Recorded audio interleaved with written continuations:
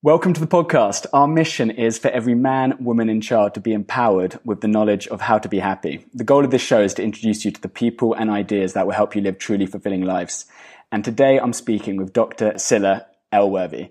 Dr. Elworthy is a 3-time Nobel Peace Prize nominee for her work with the Oxford Research Group, a non-governmental organisation she founded in 1982 to develop effective dialogue between nuclear weapons policymakers worldwide and their critics. In 2002, Scilla founded Peace Direct, a charity to fund, promote and learn from local peace builders in conflict areas. She was awarded the Nawano Peace Prize in 2003 and advised Peter Gabriel, Archbishop Desmond Tutu and Sir Richard Branson in setting up the Elders. She now leads the Business Plan for Peace to help prevent violent conflict and build sustainable peace throughout the world, because peace is possible. And she lays out how in her latest books, The Business Plan for Peace, Building a World Without War, and The Mighty Heart, How to Transform Conflict. And last but not least, her TED Talk on nonviolence has been viewed by over 1.5 million people. Scilla, thank you so much for being here. I really appreciate it. Good to be with you. Desmond Tutu once said to you, if you want peace, don't talk to your friends, talk to your enemies. And that advice never really left you, did it? No, he's such an incredibly impressive personality in that as soon as he walks into a room, he knows exactly what every person in that room needs and acts on it immediately. And he's just totally brilliant. And as he says, and as he carries out in his life, talk to your enemies. It's not only your enemies out there, it's the enemy inside. It's your inner critic that you have to talk to. That was interesting, because when I was kind of reading about, a lot of the stuff you did, bringing together like world leaders and nuclear weapons, but then you've been very vocal and upfront about it, like the importance of the inner work. And sometimes you put these two things together. When we talk about inner work, sometimes it gets labeled with whatever, like woo-ha, like yoga, hippie. But it's so not. Like, unless we're doing that inner work, then everything else is kind of a waste of time, isn't it? Well, all the most effective local peace builders that I know in hot conflict countries all over the world, those who've done the inner work are the most effective. And there's a reason for this, because if you've faced your own fear, and that's difficult to do, as we know. But if you've actually faced your own fear and talked to it, not run away from it, then when the moment comes that you have to be present in a knife fight or an argument in the family or a boardroom tussle, if you've faced your own fear, you can then be fully there and able to act relatively free of your own fear. So is it a muscle? Is it like it's a muscle that we got to be constantly looking at the dark, looking at the things which scare us? Absolutely. So if your inner critic or voice in your head wakes you up at 3:00 in the morning, cursing you for something you've done or not done, that's the time when you have to wake up, sit up, make a cup of tea is what I do, and actually talk to it. Even set out 2 cushions and I sit here and I say, why did you wake me up at 3:00 in the morning? and then I go and sit on its cushion and I will answer in its voice. It's amazing. It's quite astonishing. And it will go on berating me. And then I go back to my cushion and I say, that is not very helpful. Tell me what you really want me to know, because I know that my critic knows something that I need to know. That's why the inner critic is useful. And so I go on with this until it will tell me the truth. And every time it's told me something fundamental, absolutely basic to the next stage in growing up. That's so interesting. So I've heard like versions of that in terms of just like asking yourself the question, but I love the physical act of having the 2 cushions and getting up and actually physically moving to the other cushion. There's something about that that's so interesting. And have your journal with you, because what it will tell you will actually be kind of a fundamental message for your life. But you have to be brave enough to face it, to talk to it, to ask it to talk to you properly. I heard you talk about saying 50% of peace agreements break down within 5 years. I had no idea it would be that high. Why? I mean, I'm sure there'd be multiple things, but why do you think it's such a high number, 50%? Mainly because there aren't any women sitting around the table. That was the next thing I was going to talk about. 3%. Well, there's only 3%. That's ridiculous. 3% of people sitting around peace negotiation tables are women. That's mental. And when that percentage goes up to 10%, the peace agreement lasts 15 years longer, at least. And there's a reason for that, because when you've got two warlords haggling over territory, votes, resources, money, and position in the next government, nobody is thinking about the human issues of war. And when you have women at the table, they will bring the issues that they have to take care of, which is orphans, the bereaved, widows, all the people who've got PTSD as a result of the war. And unless those issues are dealt with in the peace agreement, the cycle of violence will just go round again. It's very clear. And so the more women, and gradually more women are slowly being allowed to sit at peace tables and now to begin to negotiate. But it's a very long, slow business because the men don't like it. Something you just said there was in terms of one of the things, if you just got these two warlords or, and they're looking just about the next, either around the corner or the next vote versus the idea of like short-term thinking versus long-term thinking. I feel that's such a problem with so many things when everything's moving so much more towards the immediate, like instant gratification or the now, like, what's around the corner versus actually having that zooming out and just as just a practice being like a long-term thinker, like just seeing those things. I think that's such an issue. Yeah, and you're right. It's not even just long-term thinking. It's compassionate thinking. It's when you've got empathy for those who are suffering as a result of war, not just concentrating on what you can get out of the next stage, but when you've got compassion and empathy, born of the fact that if you're a woman, you're probably the one who's picking up the debris of what's happened. And so that makes all the difference. That's what feminine intelligence is all about. And it's available equally to men as it is to women. And it's not a gender thing. And feminine intelligence starts with being able to listen properly, compassion, using your intuition. The times I've overridden my intuition are when I've made my biggest mistakes. It sounds like you know that too. Yeah, I mean, I'm nodding in agreement, 100%. Mm-hmm. So during the Oxford Research Group, you spent 21 years bringing together all the key people to do with nuclear weapons. And so, for example, the people designing the warheads in Los Alamos, you would bring them together with their counterparts in Russia, in China, and you would ask them like questions like, why do you do what you do? Why do you want to make more and more weapons? And then what sounds quite interesting, you would draw like a cognitive map of the way that they would think. What did that kind of cognitive map tell you? Well, I did that when I was interviewing people personally. I didn't do it when I was bringing them together in a meeting. Gotcha. That would have been too intrusive. So the cognitive map when I met them was to really understand how they thought and to listen to them. That was key, because most people who are perceived as anti-war, anti-nuke would be perceived by one of those people as unspeakable intrusion into their world.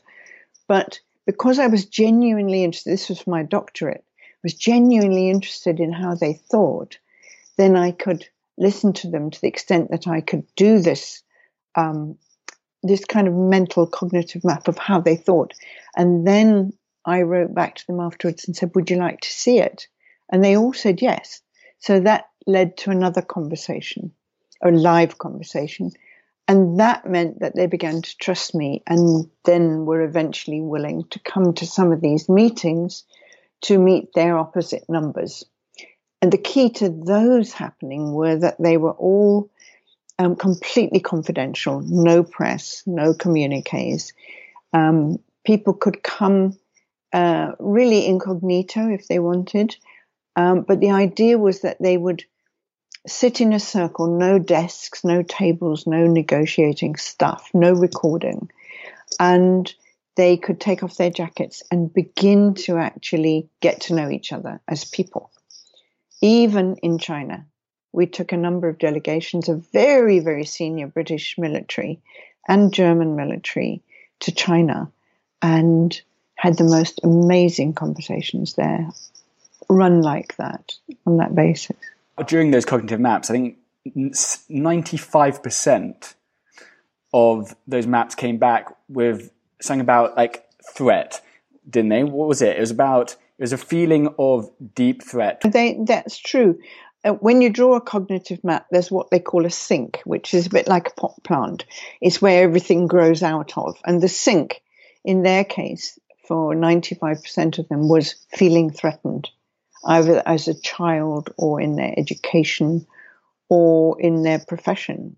They were very conscious of the threat. And that's why they were so convinced that we needed nuclear weapons. What they didn't realize was that nuclear weapons were facing humanity with a much greater threat of total annihilation by mistake. I mean, in November 1983, we were 18 minutes away from an accidental nuclear war. You mentioned the word childhood. So if that's that feeling of a deep threat is something from childhood, then even in our environment, when supposedly like the threat disappears, if it's a childhood thing, then it's still there. So I think even when the Berlin Wall came down, you went back and interviewed the same people. And, on the surface, the walls come down. It seems like a much safer, rosier time. And yet the same motivation was there. It was still a feeling of threat, even though their environment was, by all accounts, much safer. Yeah, they had become used to and ingrained with the feeling that superior force, superior might was essential for security. So that meant, obviously, if you look at it, that there was an escalation. So if America developed these weapons and the then Soviet Union developed those weapons, the Americans needed to upscale their weapons, Russia, and so forth, and up it went. And things just got more dangerous by the day with the megatonnage of weapons, which were then on the basis of what was called use them or lose them. So if, for example, as happened, the Russian radar inspectors saw what they thought was an incoming flight of American missiles, they gave the instruction in November 83 to the Kremlin that in 15 minutes you're going to have to press the button because we have to destroy not those incoming missiles, we have to destroy the United States before they destroy us and our missiles. I mean, it was a lunatic policy, and remnants of it still exist. Because I saw you did a video in like 2000, and I think it was like 2013, and you were saying how, and so I don't know if anything's changed in the last 6 years or 7 years, but you were saying how a lot of these policies, like a lot of countries still are like all their missiles are on red alert, like even today. So I mean, in the last 5 years, 7 years, I think since you the video, has things changed, or is that statement still true? It's less so now, but there are remnants of it. But honestly, I can't answer that with authority because in 2002, I handed over the Oxford Research Group and its nuclear work to other people, very, very skilled people, because I got more interested in what was happening at the grassroots, namely what local people in conflict areas were doing to stop other people getting killed. And that's Peace Direct. That's Peace Direct. You've really done your homework. Thank you. Peace Direct found out initially that there were 350 such initiatives worldwide back in 2002. Now there are 1,800. Wow. It's just mushrooming, where quite small groups of very, very courageous people are risking their lives so that other people don't get killed. I wanted to ask you about that because we rarely hear in the media about all the amazing and heroic things happening at the grassroots level. And I think you obviously must come across countless example and story after story. Are there any particular one or two stories which jump out at you that we never would have heard? Yeah, exactly. Well, for example, in the Congo, there's been one of the longest running civil wars. It's taken at least 6 million lives in the Congo. And there was one man who'd been caught and made to be a child soldier. And he eventually escaped, and he found his way after 3 days walking to a center for the resolution of conflict, where he was then trained. And now what he does, with the support of Peace Direct, if we send him a very small amount of money, like $100, he gets on his motorbike, rides into the bush, and buys a herd of goats. And he then drives the goats to where he knows the militia are hiding, and he bargains with them. He bargains one goat for one child soldier, and then takes the kids back to their families. And then the problems start being unraveled, because those kids have been so terrorized and forced to do such horrible things like shoot their own relatives, that they have to go through a long, long period of rehabilitation without much help, and are often not accepted back by their communities. So it's a huge, huge and difficult business, rehabilitating child soldiers. In your TED Talk, you mentioned a guy called Gene Sharp, who he died a couple of years ago at the age of 90, but he wrote this book that you mentioned, From Dictatorship to Democracy. And tell me about his influence. Well, he's just he's a wonderful man, because he in that book, I think he outlined maybe up to 97 methods. Yeah, 81 methodologies for 81 methodologies of non-violent resistance to overwhelming force, and ways that people can do that in general without getting killed themselves. So, I mean, as we know what's happening to the Uyghurs in northern China at the moment, as we know what's happening in Myanmar with the Rohingya, people are being, whole areas of habitation are being wiped out, with people not having any methodology to resist superior force, because it's very, very difficult. If the army in Myanmar are sent in to drive people away from their homeland, and it's the army that's doing it, it's really, really hard for them to resist. And so that book was, I mean, has that been cited as something which is hugely responsible for empowering people with these tools that you don't know what you don't know, and so it's given them almost an arsenal of, like, a non-violent arsenal of things they can do. And it was much used to end the Balkans War, where young people found that the Serbian government was rigging the election, and so they did what they'd been trained to do, which it only took $5 to train each person. They were election monitors, and they went and monitored every polling station and got their own figures, or at least they were able to watch that the polling slips were put in correctly. And as a result, the election went against Milosevic. So they won the election by being election monitors. Completely non-violent and very effective. Sound of it. In your book, The Business Plan for Peace, it's the first ever costed business plan for peace. So business plan for peace. So you brought together all the practices that you know work in preventing war, and you've costed everything up. And if it was applied over 10 years, it would cost only $2 billion, which, to put into context, we spend $9 billion every year on ice cream. Do you know how much we spend on armaments and militarization? I wrote it down somewhere earlier. It was a mental amount. Tell me. No, it's $1.9 trillion. God. A year on weaponizing the world. 1.9, how many thousand is that? 1,900 billion. Oh my God.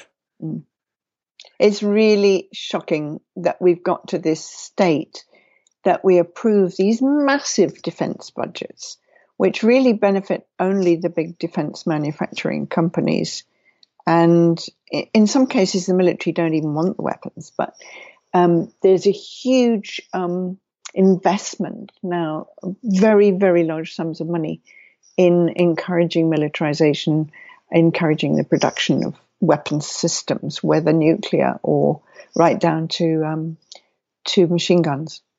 What's changed? Why Sunny? Has there been Sunny an amping up of that? No, it's just progressive. It's just a constant, hasn't? Just keeps going up every year. Doesn't matter what's happening in the world, keeps going up.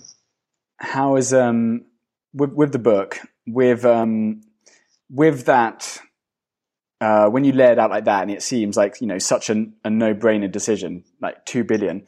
Why? Like why? If it's such a no-brainer decision, why is it not being acted upon? It's because a lot of people make a lot of money out of it. Of course, that's also a very good reason. Yeah, but you're asking all the right questions. The thing is that most people don't know that this is the world we live in. And they also don't know that if you took, I think it's even, $21 billion, you could wipe out starvation in the world. And yet we're spending $1,917 billion on weapons. So, you know, we sort of tear our hair about starvation or lack of education for children. The sums are so small compared to what we spend on guns. You're optimistic though. You said at the end of your TED talk, I think you used the word hope, and then you actually corrected yourself. You're like, I'm hopeful, and then you're like, I can't remember the exact wording, but it was more than hope. I can't remember the exact wording, but it was like, no, you believe it's, because when, you know, world peace, it seems like a trite comment, but you believe that it's not just a dream. It's very much, it's practical and it's possible. It's practical and it's possible, and it needs muscle, and it particularly needs muscle in your age group. In other words, it needs that this information is made clear to people who've got education, who've got a certain amount of mobility, you know, they can get around, and can learn about this and develop a bit of a passion that will give them a sense of usefulness, a sense of belonging. It's a matter of, people are really good at doing what breaks their heart. And if you focus on, you know, if a child refugee breaks your heart, or people being gunned down in Syria at the moment, there's 100,000 people being forcibly disappeared in Syria right now. If these things break your heart and you want to do something about it, you can now. And that's why I wrote this book. Day after Christmas, I suddenly had this premonition that we were going to be faced with a massive challenge. I didn't know what it was. I didn't know about the pandemic. So I wrote this book called The Mighty Heart, which has all these methodologies about how people can transform conflict, whether it's in their family or their workplace or their community, or even at government level. All the skills you need, all written down in a little tiny book. I'll show you. I'm just rewriting it for a bigger edition right now. So that's what it looks like. And it's actually, the e-version is free on our website. So if you go to www.the Business Plan for Peace, you'll find you can get it for free. And I'm so keen for it to be used as a kind of handbook, so that people of all ages, but particularly in their 20s, 30s, 40s, get practiced, get equipped with those skills, because that can help you stop a knife fight in the street, or it can help you stop your parents fighting, or whatever it is. We like to think that force works. Force doesn't work. Only very, very rarely, in a couple of like specific cases, does it work. Like, using force against force does not work. It's just not a good strategy. If you look at it simply just from a strategy point of view, it's a bad strategy. Well, if you look at Iraq, if you look at Afghanistan, if you look at Syria, massive force was used in each of those cases. Which of those countries is at peace, may I ask? Yeah. None of them. So you're quite right. It does not work. And yet the strategies of intervention without force, the strategies of mediation instead of negotiation is like, two people or two countries arguing. But when you get mediation, which is a third party in there, you get much better results. Yeah. And something so simple as, say, I talk to you about whatever's concerning me, and then you listen, and then you just say back what you hear, and then I can correct if you've missed anything. But that seems so basic, but it's so powerful, isn't it? Just two people actually hearing each other. You talk, and I'm listening. I'm not checking, my phone. I'm not somewhere else. I'm listening to you, and then I just say back what you said, so you feel heard. You feel, seen and recognized, and then it's so. What I find funny is that we always looking for the secret sauce or the next, but most of these things come back to things which are so basic, but they're so human. Yeah. So, next time there's a family argument, say one that's been going on for a long time, all you need to say is, would you be willing? Those are the 4 magic words. Would you be willing, to your antagonist, to spend half an hour with me? And for the first 5 minutes, I will just listen to your side of it. As long as you do it in the first person, you say, I feel this, I feel that. And I will listen to you so carefully that after 5 minutes, I can feed back to you what you've said, and you can correct me if I'm wrong. And then we'll change over, and you will listen to me. And as an observer of many of these, I've taught it to company executives and all kinds of things. The experience always is that you move from the brain, which says, I'm right and you're wrong, to the heart that says, oh my God, is that how he feels? And then you've got a kind of a bridge that you can meet over, because feelings are where you can meet. And that's the perfect answer to, I often ask our guests at the end, like, what is one thing our listeners can do today that will have a positive impact on their lives? And I think that's probably a pretty spot on answer to that. Good. Before I ask, give, just another chance to find out for our audience how they can find out more about you, your work, your books. Is there, and don't worry if there's not, but is there anything that you want to leave us with? Is there anything that, call to action or something which you want to kind of leave us with? Yeah, I would love anybody who can to have a look at our website, go through it, and anything that takes your interest, get in touch. There's contact email address, because we're just developing a youth council now, and there are a number of volunteer opportunities, and we badly need people who are good at social media, people who are feeling like becoming activists, learning the skills of conflict prevention. And the more people we can enable with these skills, the better. And very soon we'll have a 10-part online course on the Mighty Heart that you can join. Fantastic. And I'm going to link everything up in underneath it. When you were just a kid, I can't remember the exact age, 6 years old, or you were watching on TV, Soviets, tanks were rolling in, and you quickly run upstairs and you you got to get a suitcase out and you start packing up your stuff. And your mum came in and she said, what on earth are you doing? What happened next? Well, I said, I'm going to Budapest, because it was the Soviet invasion of Hungary. Actually, I was 13. I wasn't 13. 6. And so I said, I'm going to Budapest. And she said, what for? And I said, there's something so horrible going on there. I have to go. And she said, don't be so silly, as mothers did in those days. And I burst into tears.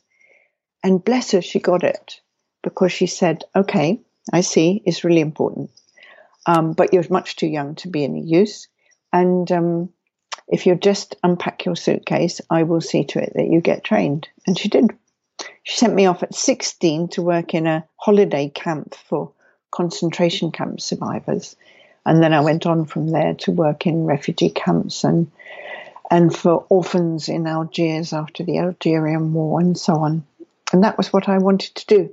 I was lucky in a way, because that was the only thing I wanted to do.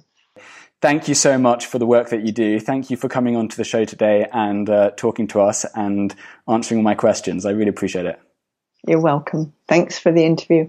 Happiness.info